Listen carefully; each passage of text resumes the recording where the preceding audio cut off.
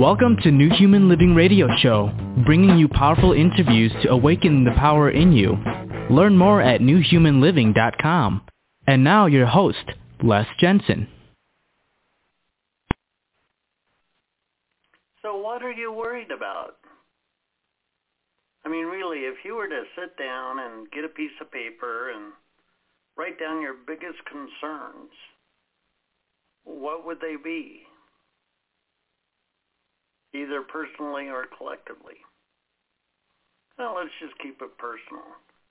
What are you worried about? What's the worst thing that could happen? What's your biggest fear?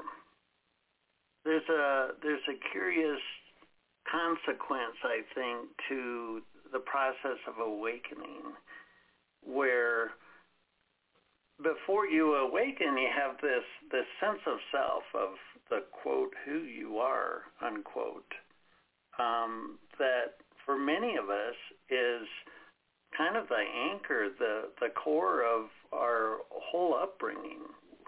We establish a sense of self early on, and we don't really deviate much from that. But tonight's episode is going to kind of take us out of that scenario and look at a bigger picture. The topic tonight is human consciousness and spiritual awakening, and our guest tonight is Gina Charles. We're going to bring her on in just a minute. But I'd like to go back to that fear. The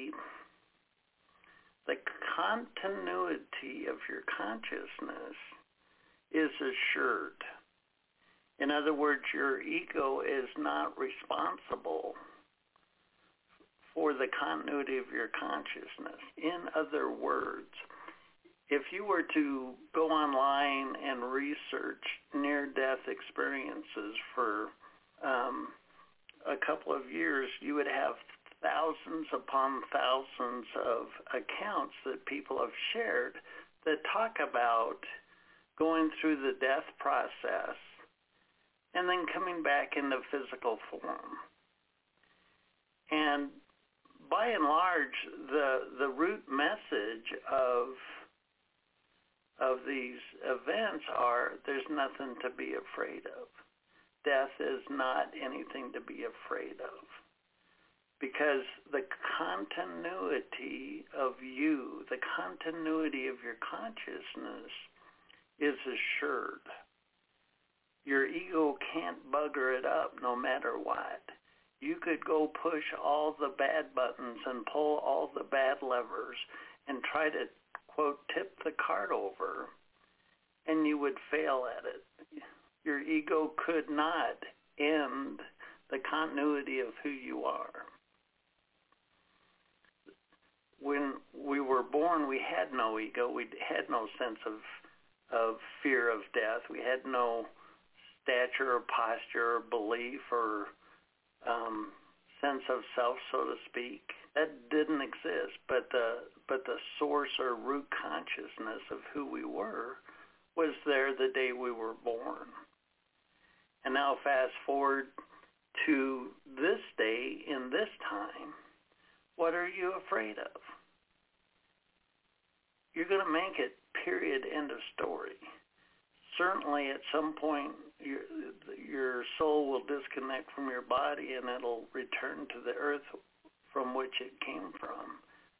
But the essence of you will not suffer any sense of lack or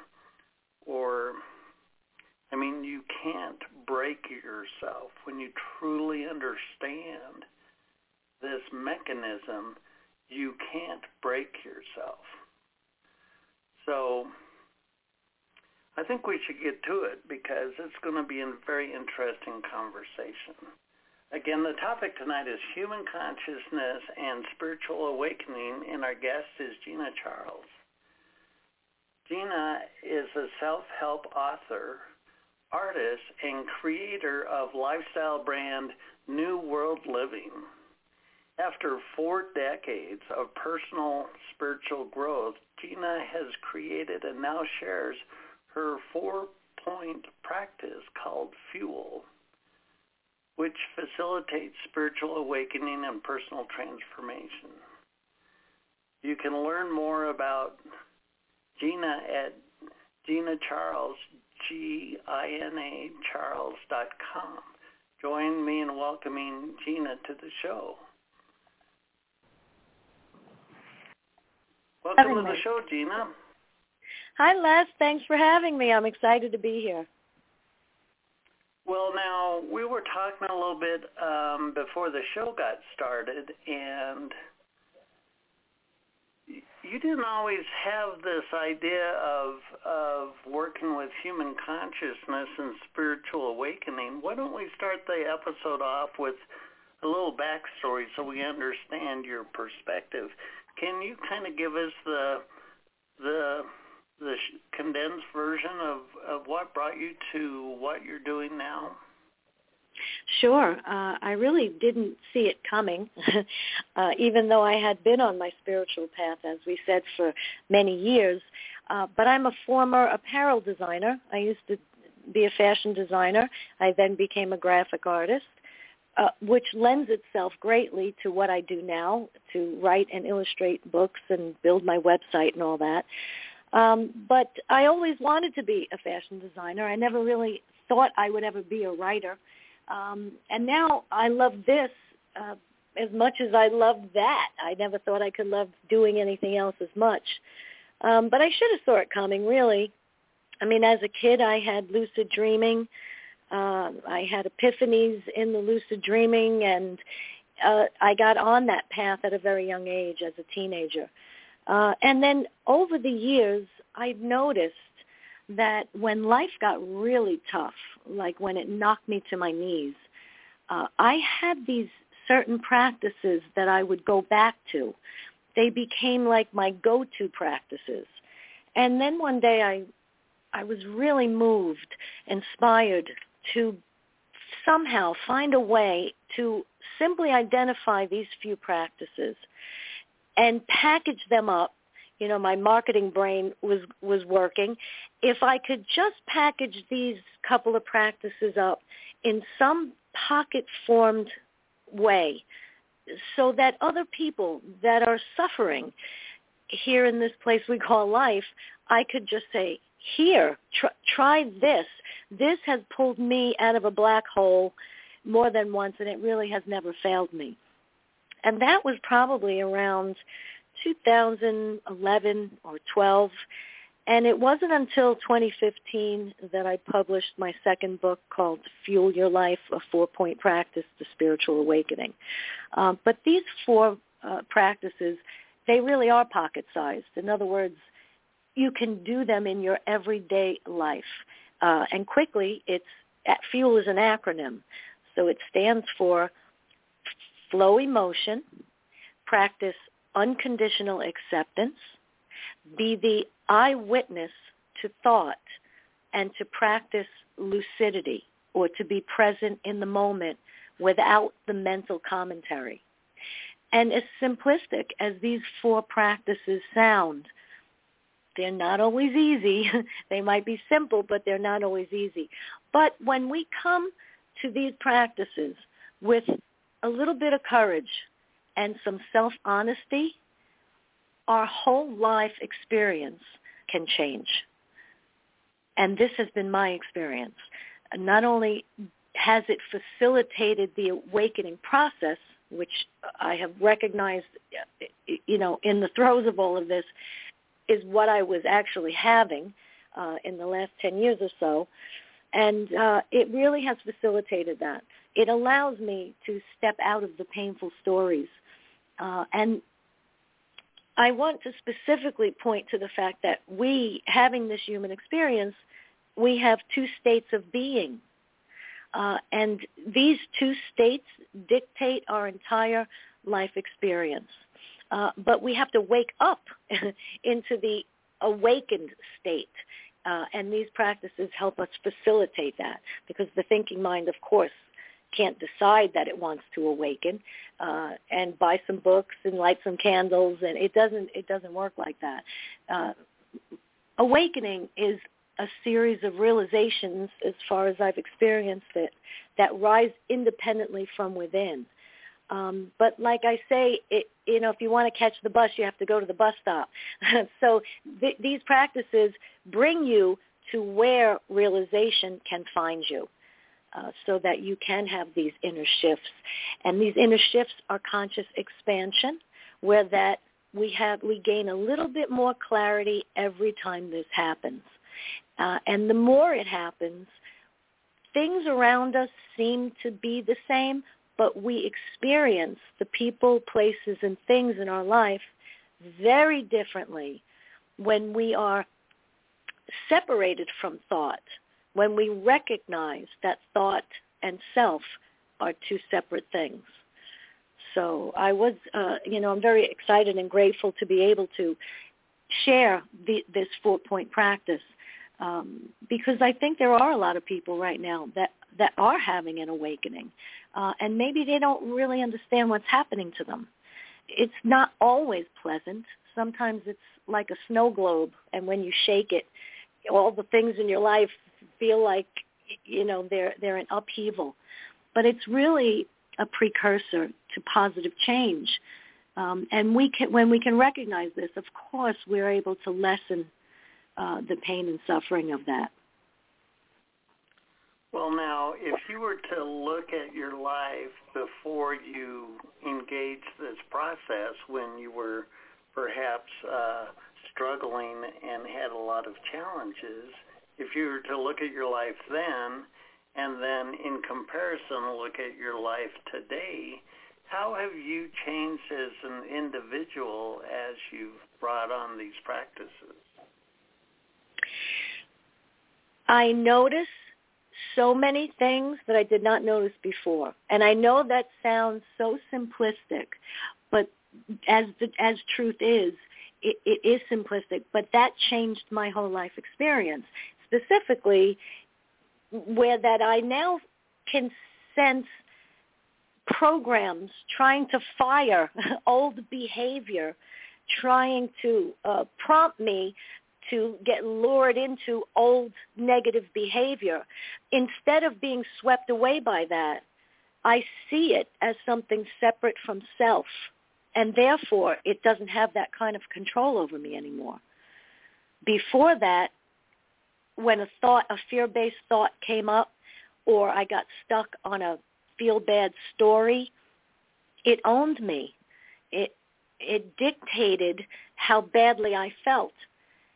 Now I see the mind, not only what the mind says, but what the mind does. And I noticed that the mind is pretty sneaky and it's pretty sly. It has two priorities. One is to polish its own mind-made identity, and the other one is to perpetuate activity. So while it's not really a personal thing, that the mind doesn't care that what it wants to talk about might put you in the fetal position, it doesn't mind. It just wants the activity. So while the eyes blink and the heart beats, that's what the mind does. It just wants that activity. And the thing is, we are so submersed in thought that we don't notice it as something separate from self. And that is my definition of spiritual awakening. It is not the concept that thought and self are two separate things, but it is the experience of the separation of thought and self, where that the mind actually sees it, and therefore it cannot refute it. So that's what this is about, is what the mind gets to see instead of say, because the mind will say anything. And so that's the difference between my life then and now. Now my mind says things, but I notice what it's saying. I see through it. I can hold it up and say, there's no truth to this, or the only way that I could know if this is true is if I had a crystal ball. So, and the mind will say whatever it has to say in order to perpetuate its activity. And, we get swept away with that. So, yeah, my life experience is completely different since I'm able to understand that thought is something you could like pull out and just hold it at arm's length, you're the observer of the thought. What you are is the awareness behind the talking operating system. My thinking mind is my operating system. It is not what I am. And that has changed my whole life experience. Well, nice. You know, a lot of people's lives have been reorganized over the last year and a half or so, and for many people it's been a very unexpected challenge in their life. So you've developed this 4-point system.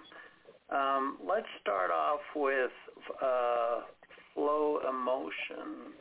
Now, take us through a dysfunctional relationship with emotions, and then share your insights with the flow emotion concept.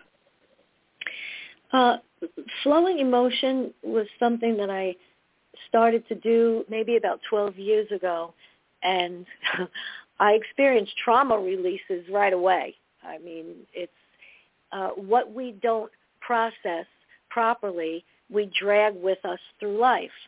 I mean, even little things like something that might have happened in the playground when you were 5 years old, if it's not properly processed. So what does that mean, properly processed? It's so simple, as truth always is. What do emotions want? They only want to be acknowledged. So now, instead of shunning emotion or holding it at bay, which is something that I had done most of my adult life, and this comes from unresolved issues and traumas and things like that, which we've all had. But the flowing of the emotion is really sitting back, allowing the emotion to rise and to be acknowledged. A silent mind. That is the caveat. That's the magic part of it. If we're telling a feel-bad story, we're screwing ourselves further into the ground. But because this is a place of duality, no matter how bad the emotion is or how bad the mind thinks the situation is, we can screw ourselves out of it. And this is how we can do it. And with the flow emotion, in my experience, the emotion might peak, and instead of having it, you're watching it. You can feel it, and then it starts to dissipate right in the moment, like a melting ice cube. And every time I practice this, especially if it's surrounded by a story with a lot of steam to it, if I feel upset by something, that's my first stop, is to process the emotion. And it's just a matter of being willing to fully feel that emotion. It's like a small child that runs up to you while you're talking, mommy, mommy, mommy, mommy, and you're talking to someone. They just want to be acknowledged. You ever see a child get hurt and they run up to you and you just hug them? There's no talking, no storytelling. It's just that vibe, just for a moment, and then they run off happy. Like that story Eckhart Tolle tells about the swans when they fight in the pond. After the fight is over, they both vigorously shake their wings out, and then they go about their business. They go right back to the peaceful life that they had. And that's what this is. It allows us to. But naturally, we don't want to feel the feelings, so we push them away. And we end up dragging so much with us. It's no wonder that we feel stagnated and stuck and weighed down, and we can't get airborne in our own lives.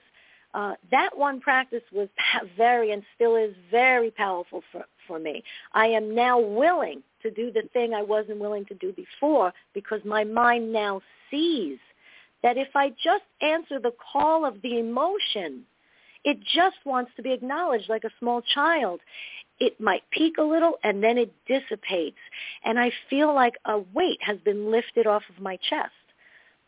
So it's a simplistic concept, but that's why I say a dose of courage and self-honesty to sit down and be willing to just take a step outside of your comfort zone and to feel the emotion outside of any story, it's like taking a top off of a boiling pot and letting out the steam. You really feel better immediately. It is a very powerful practice.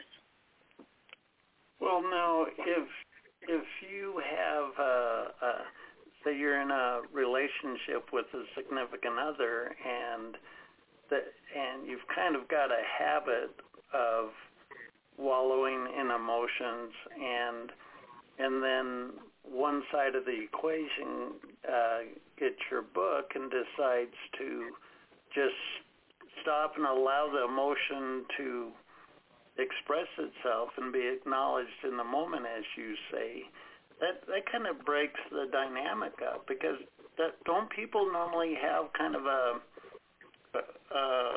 really ingrained kind of habitual reactive pattern to emotions, like as soon as perhaps anger comes up, the voices get louder, and perhaps there's some physical response. I mean, how do you? Yeah. Go ahead. Yes, that's true, and that's why the key is to not allow the mind to talk while we're putting all our attention, our focus on the body. So in other words, if I'm upset about something, I'll come and sit quietly by myself, and I will give the emotion my full attention. I will disconnect myself from the story because I know my mind just wants to splash around in activity. It's not getting me anywhere. It's only creating my pain, because if I'm telling the story, that's where my pain is coming from. So if I just take a break from that, and even if it is anger, if I tell the story, you're right, I'm going to become more angrier and angrier and angrier. But that's the key, is to keep a quiet mind while you give your full attention to the emotion. And when it rises, sometimes I'll feel a burning in my throat. Sometimes you'll do the ugly cry for even maybe a couple of seconds, and then sometimes it turns off like a faucet. You have to surrender to the process, not allow the mind to dictate it. And then these things, I have experienced these things. These things do happen. I'll feel a little pinch on my shoulder. I put my focus on it. It might move, and I might, I'll tell you, when I first started doing this, I had some kind of trauma release where my head went back and my jaw was chattering like I was freezing. And as it was happening, I'm watching it from the inside thinking, am I having a convulsion or what is happening to me? But it was so natural, and there was no fear involved at all. It was like that emotion was like, oh, finally, you're going to acknowledge me. And after it was over, I felt like an elephant had gotten off of my chest. So the key is to just surrender to the process, give your full attention to it, and do not get lost in the story. Well, now, the second element is accept unconditionally. And you're talking about not getting lost in the story of emotions. Does accepting unconditionally tie into the emotions? I mean, explain the second part, the accept unconditionally aspect of this program. Sure. For me, that was the most difficult practice because I just couldn't accept things if it wasn't the way that I wanted them to, and I had a lot of problems with that. But then I realized that acceptance is not about liking something, and it's not about agreeing with it. That acceptance really is just acknowledging the isness of a circumstance. I mean, people have loss, and it hurts, and I understand that. But it doesn't mean that you like it. It doesn't mean you wanted it. It doesn't mean you agree to it. But you do accept the fact that it happened. And this, again, is another practice of surrender. And yes, we have to keep that third eye on the thinking mind, so that the mind doesn't come in and start telling the story that creates the feel-bad feelings and the bad frequency that you're emitting into the universe, that the universe says, oh, you want more of that tomorrow. I see that. That's the danger of being unconscious, because we're dictating on tomorrows, but nobody's in the cockpit.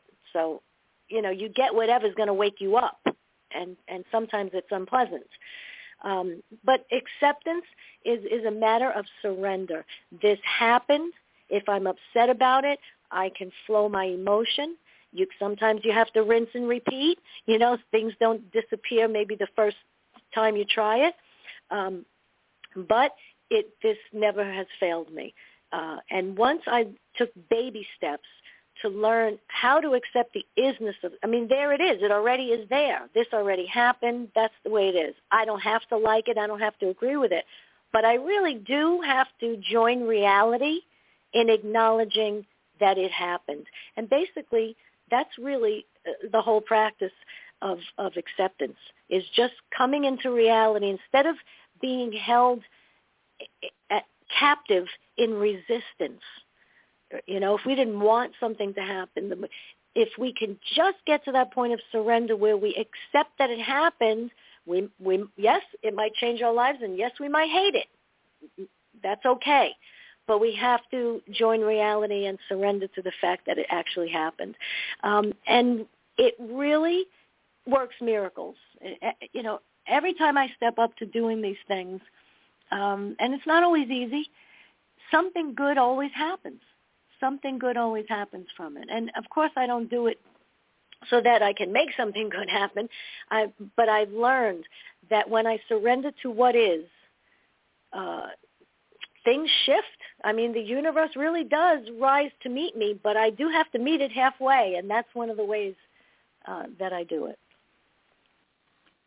You've mentioned a couple of times now about being aware of your mind jumping in and starting up stories, starting up the repetitive pattern, with the third element being the eyewitness. Can you talk about what is this consciousness that you speak of, where your chatty mind is like a subset or an element that you're aware of? Isn't our busy mind and our only mind one and the same? I see us in this human experience as a three-part team. Like if you go to the moon, you have to gear up. And so we decided to have this human adventure, and we have gear. In other words, our thinking mind is the operating system. The body is the vehicle and the container, and we're the electricity that animates this human experience. I am the awareness behind the chatty operating system. I'm not the operating system. The thinking mind, the part that calls itself Gina, is an invaluable tool. But over time, the thinking mind gave itself a name and an identity, and because culture doesn't really point to who we really are and where we are and how this place works, we're so submersed in thinking on a daily basis that we don't readily understand that you're the part that notices it, the part of your soul, like you opened the show with when you spoke about how your soul is detached from your body. So that's the clarity that I have at this point. That's who you really are, is the soul, or the awareness behind all the moving parts. And that is the thinking mind, or the operating system, and the body. So yeah, that's the whole kit and caboodle here. In other words, we have two states of being. We are either submersed in thought unawares, or we're watching thought. Those are the only two states we have here in this place of duality. And that is what a spiritual awakening is. It's going beyond the concept of understanding that thought and self are two separate things, and having the experience that thought and self are two separate things. So I do notice the mind speaking, and after a while, after you practice being the eyewitness to thought, you'll start to notice how many things the mind says that's completely unnecessary, that's negative. According to the National Science Foundation, we have roughly 60,000 thoughts a day. And when I realized that most of us could never answer the question, well, how many of those thoughts that you had in this day, how many were positive? No, nobody could answer that question. How many were negative? How many were in the highest good of all? We don't know. So if you are having roughly 60,000 thoughts a day and we really can't account for them, there's a problem, and therein lies unconsciousness. It's like asking a fish, how's the water? The fish is like, what's she talking about? What water? We're so right. submersed in thought, we don't notice that the mind never shuts up.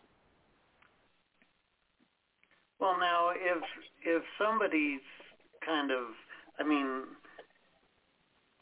feel a lot of humanity is interested in, spirituality or metaphysics. Since there's been so much upheaval, it's kind of been the alarm clock for a lot of people this last year and a half or so. And now they come and listen to this show.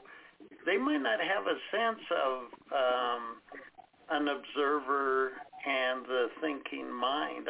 How do you even begin to discern between the two? What kind of a practice can you start to even get clarity between those two? Well, I always say out of the 4 practices of Fuel, you get the biggest bang for your buck with practicing being the eyewitness to thought. And literally how I would practice that is, and I still do it sometimes, I'll put little Post-it notes. For example, let's say in the morning you open the cabinet in the bathroom and you're going to brush your teeth, but you're really not in the bathroom. You're thinking about getting to the office or what's going to happen later, and but when if you put a little Post-it note or something to remind you in the moment, set an alarm, or you put a little dot on your arm, like where there's a will, there's a way, to continue to wake yourself up in the moment. And the more that we use that muscle to practice reminding ourselves, because you're asking the ultimate question, really, and what you're asking is, how do we wake ourselves up when we're sleeping? That is the ultimate human experience question. The mind cannot wake itself up when it is submersed in its own activity. This is consciousness rising for us to wake up in the moment. But that doesn't mean that the mind can't be clever enough to facilitate it. And that's what I call going to the bus stop. Bring yourself to the place where that realization is going to rise, even if you do have to put a little Post-it note up. And the more you make these little efforts, you start noticing, you start waking up in the moment on your own. It starts happening by itself, because this is really our innate state. It is our authenticity to be the eyewitness to thought, not to be submersed in a talking mind and not realize it. That's what these, and also the L in Fuel is lucidity, and that's another practice where you can do that really anywhere. Let's say you're driving your car, instead of talking in the head, you practice perceiving your surroundings, and you keep one eye on that mind, and you'll notice how the mind wants to have an opinion about everything. Why can't I look at the sky without the mind saying, oh, it's a pretty blue, but I think it should be darker. I don't really like it. It's difficult at first if you've never done it, but it's not impossible, because it's our natural state of being to be, just to be. We have a culture that promotes doing, and we wonder why we're so stressed out. The human experience requires a balance of being and doing. And because our culture doesn't support it, doesn't mean that we can't resonate with our own well-being. This is in our well-being, to be able to step outside of that constant mental commentary. And like I say, you do whatever it takes. You just put little reminders around. You can set an alarm, and you wake yourself up in the moment. And little by little, you'll notice that it starts happening all by itself. You start noticing thought. You know, I was working with someone, and she called me one day, and she said, you know, we've been talking about this for 2 years, and I was driving around in the car, and all of a sudden it hit me that thought and self are separate. You know, that she had an experience of it. She went beyond the analytical understanding into this experience where her mind actually saw it. It didn't just say it. And these are precious moments of conscious expansion. That is what conscious expansion is, these realizations that rise up. And so, right, the minds can't make it happen, but these practices can facilitate it. And we could work that muscle until it starts working for us. Does that make sense? Yes. Yeah. Well, it starts with the intention, and then when you apply the practice, you're taking your awareness and you're intending to have the experience. So yes, indeed, it makes a lot of sense. Now, when we talk about stepping into lucidity, the lucid aspect of our consciousness, I mean, that's really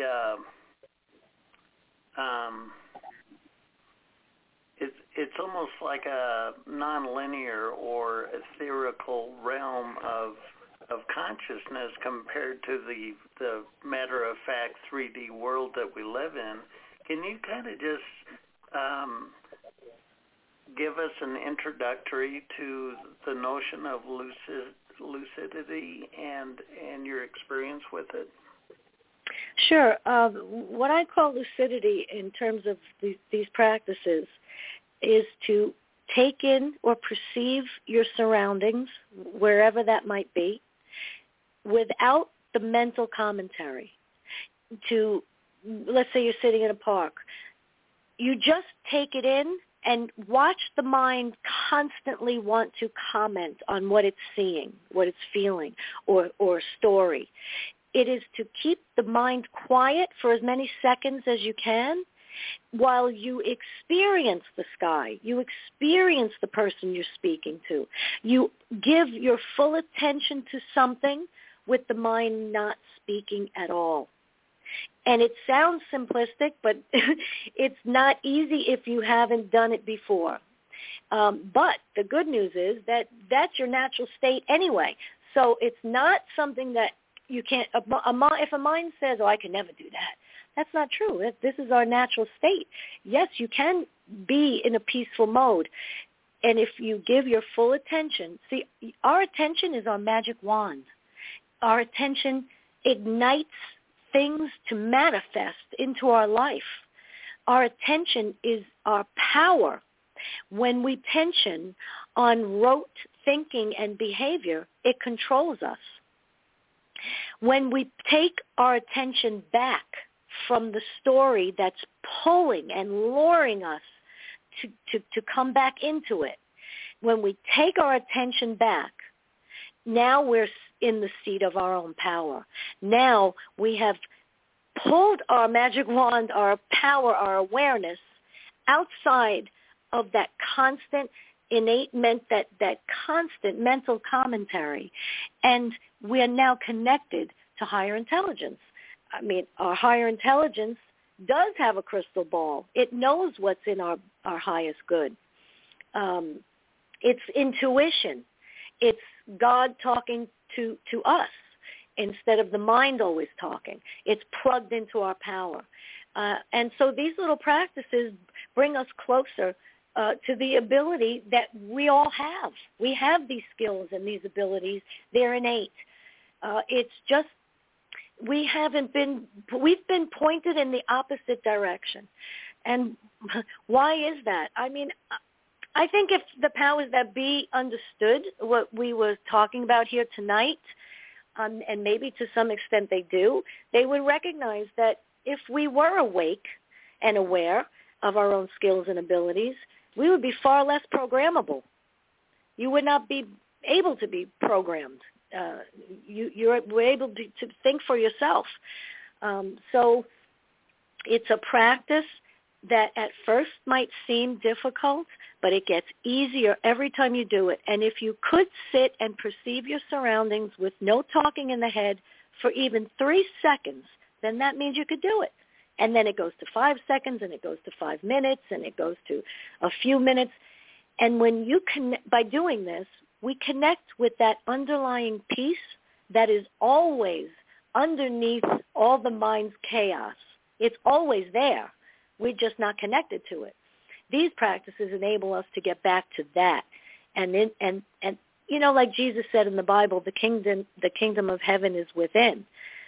These practices lead to moments of enlightenment, kensho, satori, as it might be referred to. These moments of enlightenment that are euphoric. I mean, I've had those experiences as well. The longest mine's ever lasted was almost a week. And that's why I always say there's 2 ways to have this human experience. I mean, I would love to have stayed in that state every single moment. And to get back to that, to have that feeling, to be in the seat of my own power, to be connected with that underlying peace, to take a step in one step after the other in life in acceptance of what is, to bypass pain and suffering. It's worth me making these little efforts to work those muscles to where I can take my attention back and connect it again to reality, the present moment reality, not the mind's version of reality. That's what lucidity is, if we're just taking in the reality of the moment without the mind's interpretation. It's to join reality. And the mind doesn't like it, and the mind will probably resist it, but the mind is not in control. This is our human experience. And when we recognize that the mind is a tool, it changes everything. It really changes everything. You know, to know, it's not that I'm exempt from pain and suffering. It's that I know how if I do trip, I can get up. I know what's real and what's not real. And that makes all the difference. Well, when you talk about shifting your awareness, for many people, they've been living their life completely and totally in their mind, in their busy mind. And then you just shared with us a duration of about a week where you've stepped out of the mind. And you mentioned that there's enlightenment or higher wisdom. If we go from our ego mind to connecting to a higher wisdom, how has that changed your life, your living, your decisions, your choices, as far as how you navigate your life? What changed about that? It got a lot easier. It got a lot easier, and it got less painful. That's basically it in a nutshell. I'll give you a small example. Something came up last week, and it seemed as if I should be worried about it, and I should probably do something about it. And what was it? Oh, it was I had written a check, and the guy lost the check, and we couldn't find the check, and we were going crazy looking for the check. And then I just woke up for a second, and I said, wait a minute. I'm going to let go of this, and if I do have to put a stop payment on the check, I'm going to know it when it's necessary. Now, again, this sounds simplistic, but it's very difficult to let it go. That's very difficult when something seems pressing to the thinking mind. But this is where surrender comes in. There is the concept of faith, and then there is practicing faith, and this is a practice of faith. If I step away from it and say, I'm going to trust my higher self, that when and if I have to make a move on this, I'm going to know about it. And until that time, I'm going to leave it alone. this was something I could never do before. I had to inch my way, and that's the good thing about this. We can baby step our way out of our own pain and suffering. It doesn't have to be in one fell swoop. We don't have to contort ourselves. This is a baby step kind of process. And it took me a long way. And every time I do this, I have to say, every time I successfully let it go and just be willing to practice the faith that like I said, that epiphany I had years ago, where that this place has a force behind it, whether you call it God or the universe. It has us. It has us in the palm of its hand. But I had to go beyond the definition of faith and learn how to actually practice it. And in the moment, it's difficult. But I did that. And I swear this happened. I went outside to water the plants. And when I came back in the house, that check was sticking out from under the oven. Apparently, he must have dropped it in the kitchen, but I had been in there, I had swept the floor, I had seen how it came out from under the oven, no explanation. But things like that have happened to me countless number of times after I was able to surrender to what is and trusting that my higher self will tell me what to do next. I have to just step out of the thinking, rambling mind, and then I'm going to have clarity as to what to do. But I didn't need the clarity as to what to do because the universe said, hey, nice job on the acceptance. Here's that check you were looking for. Nice. Well, very nice.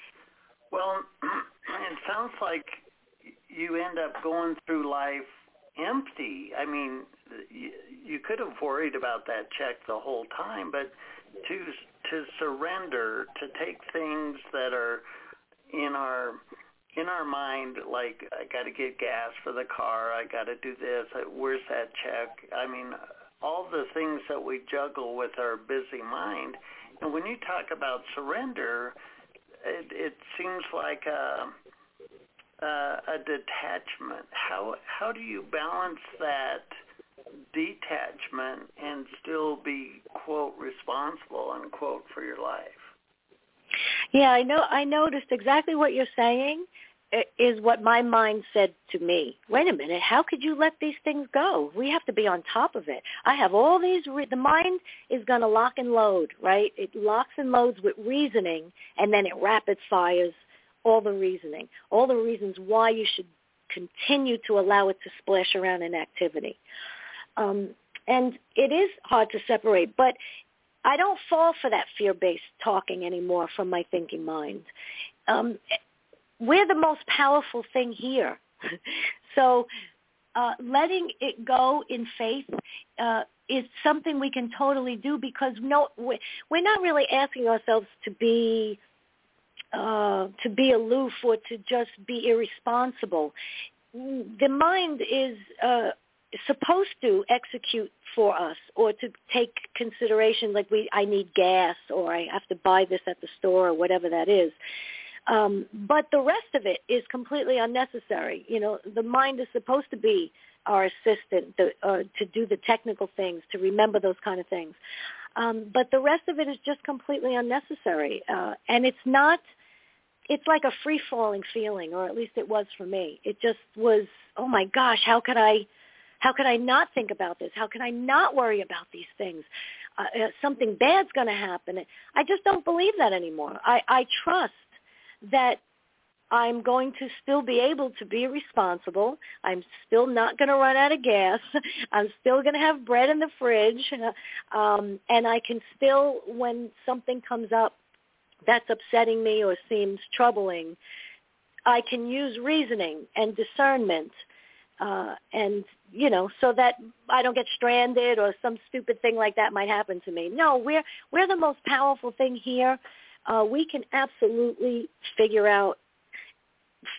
feel it out, really, I should say, how to practice these things and how to trust your gut, your higher self, your intuition. It's all the same.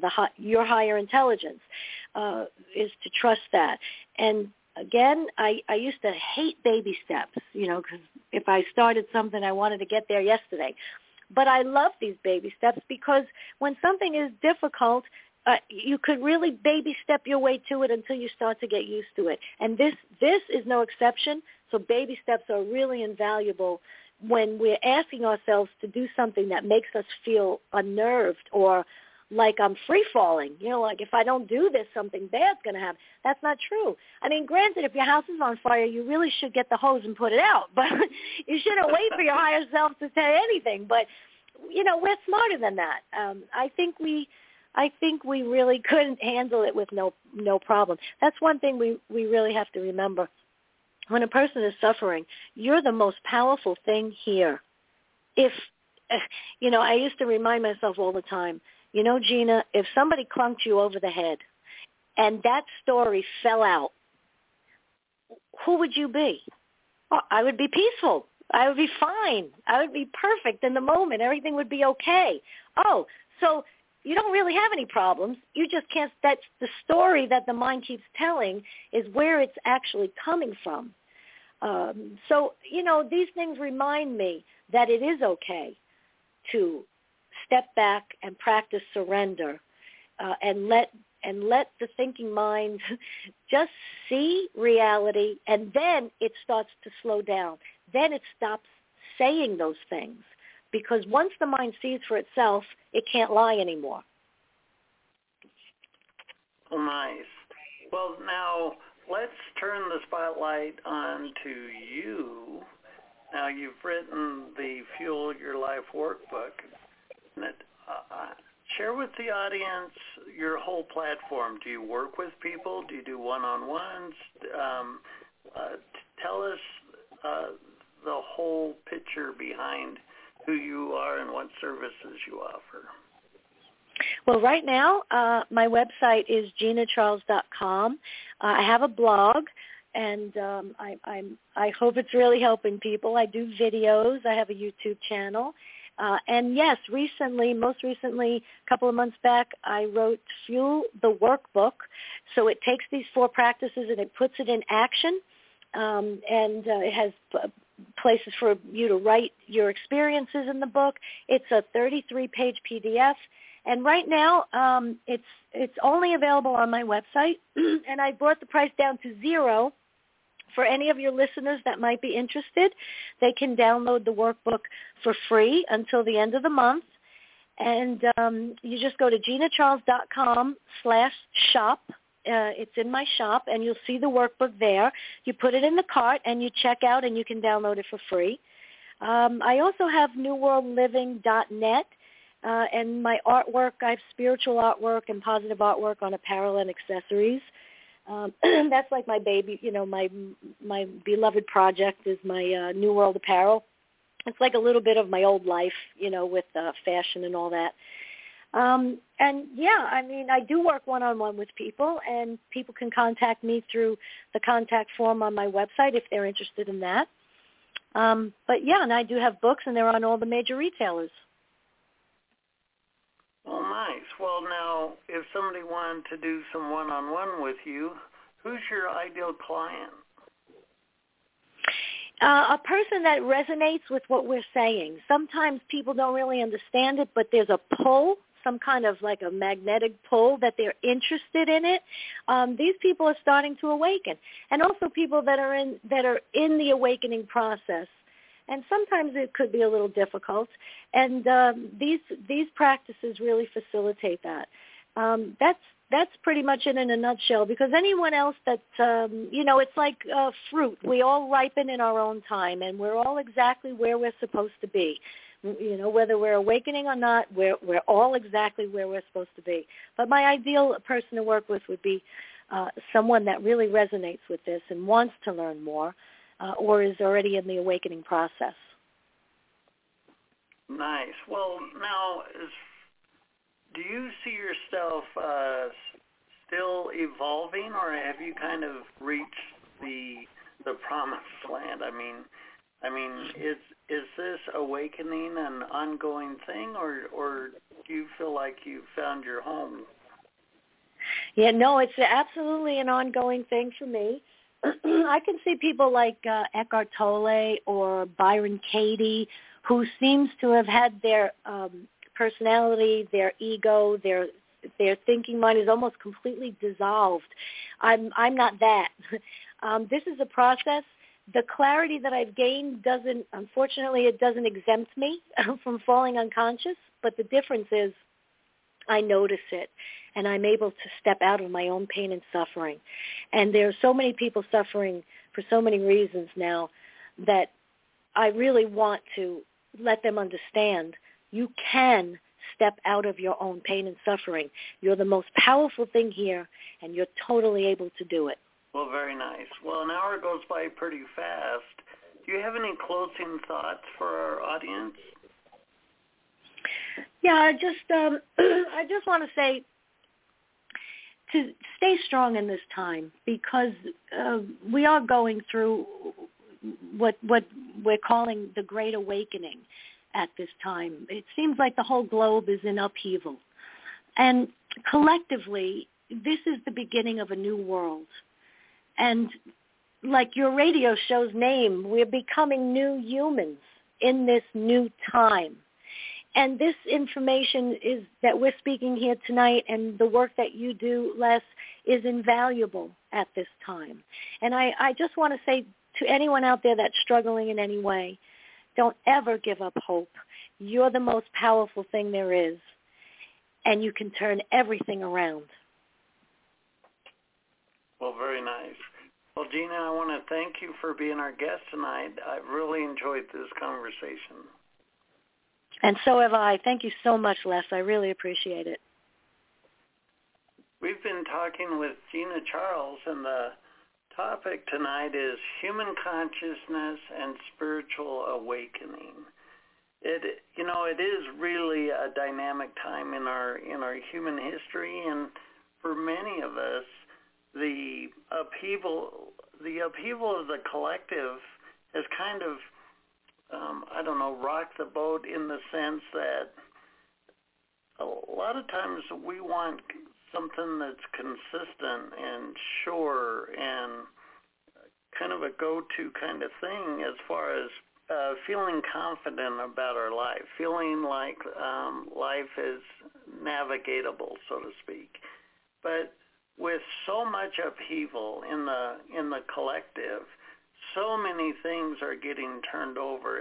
It's like the rototiller going through the proverbial garden, digging up our shadow, so to speak. For many people, it's hard to feel grounded when there's so much change. But what Gina has pointed out so well is that the universe has got our back.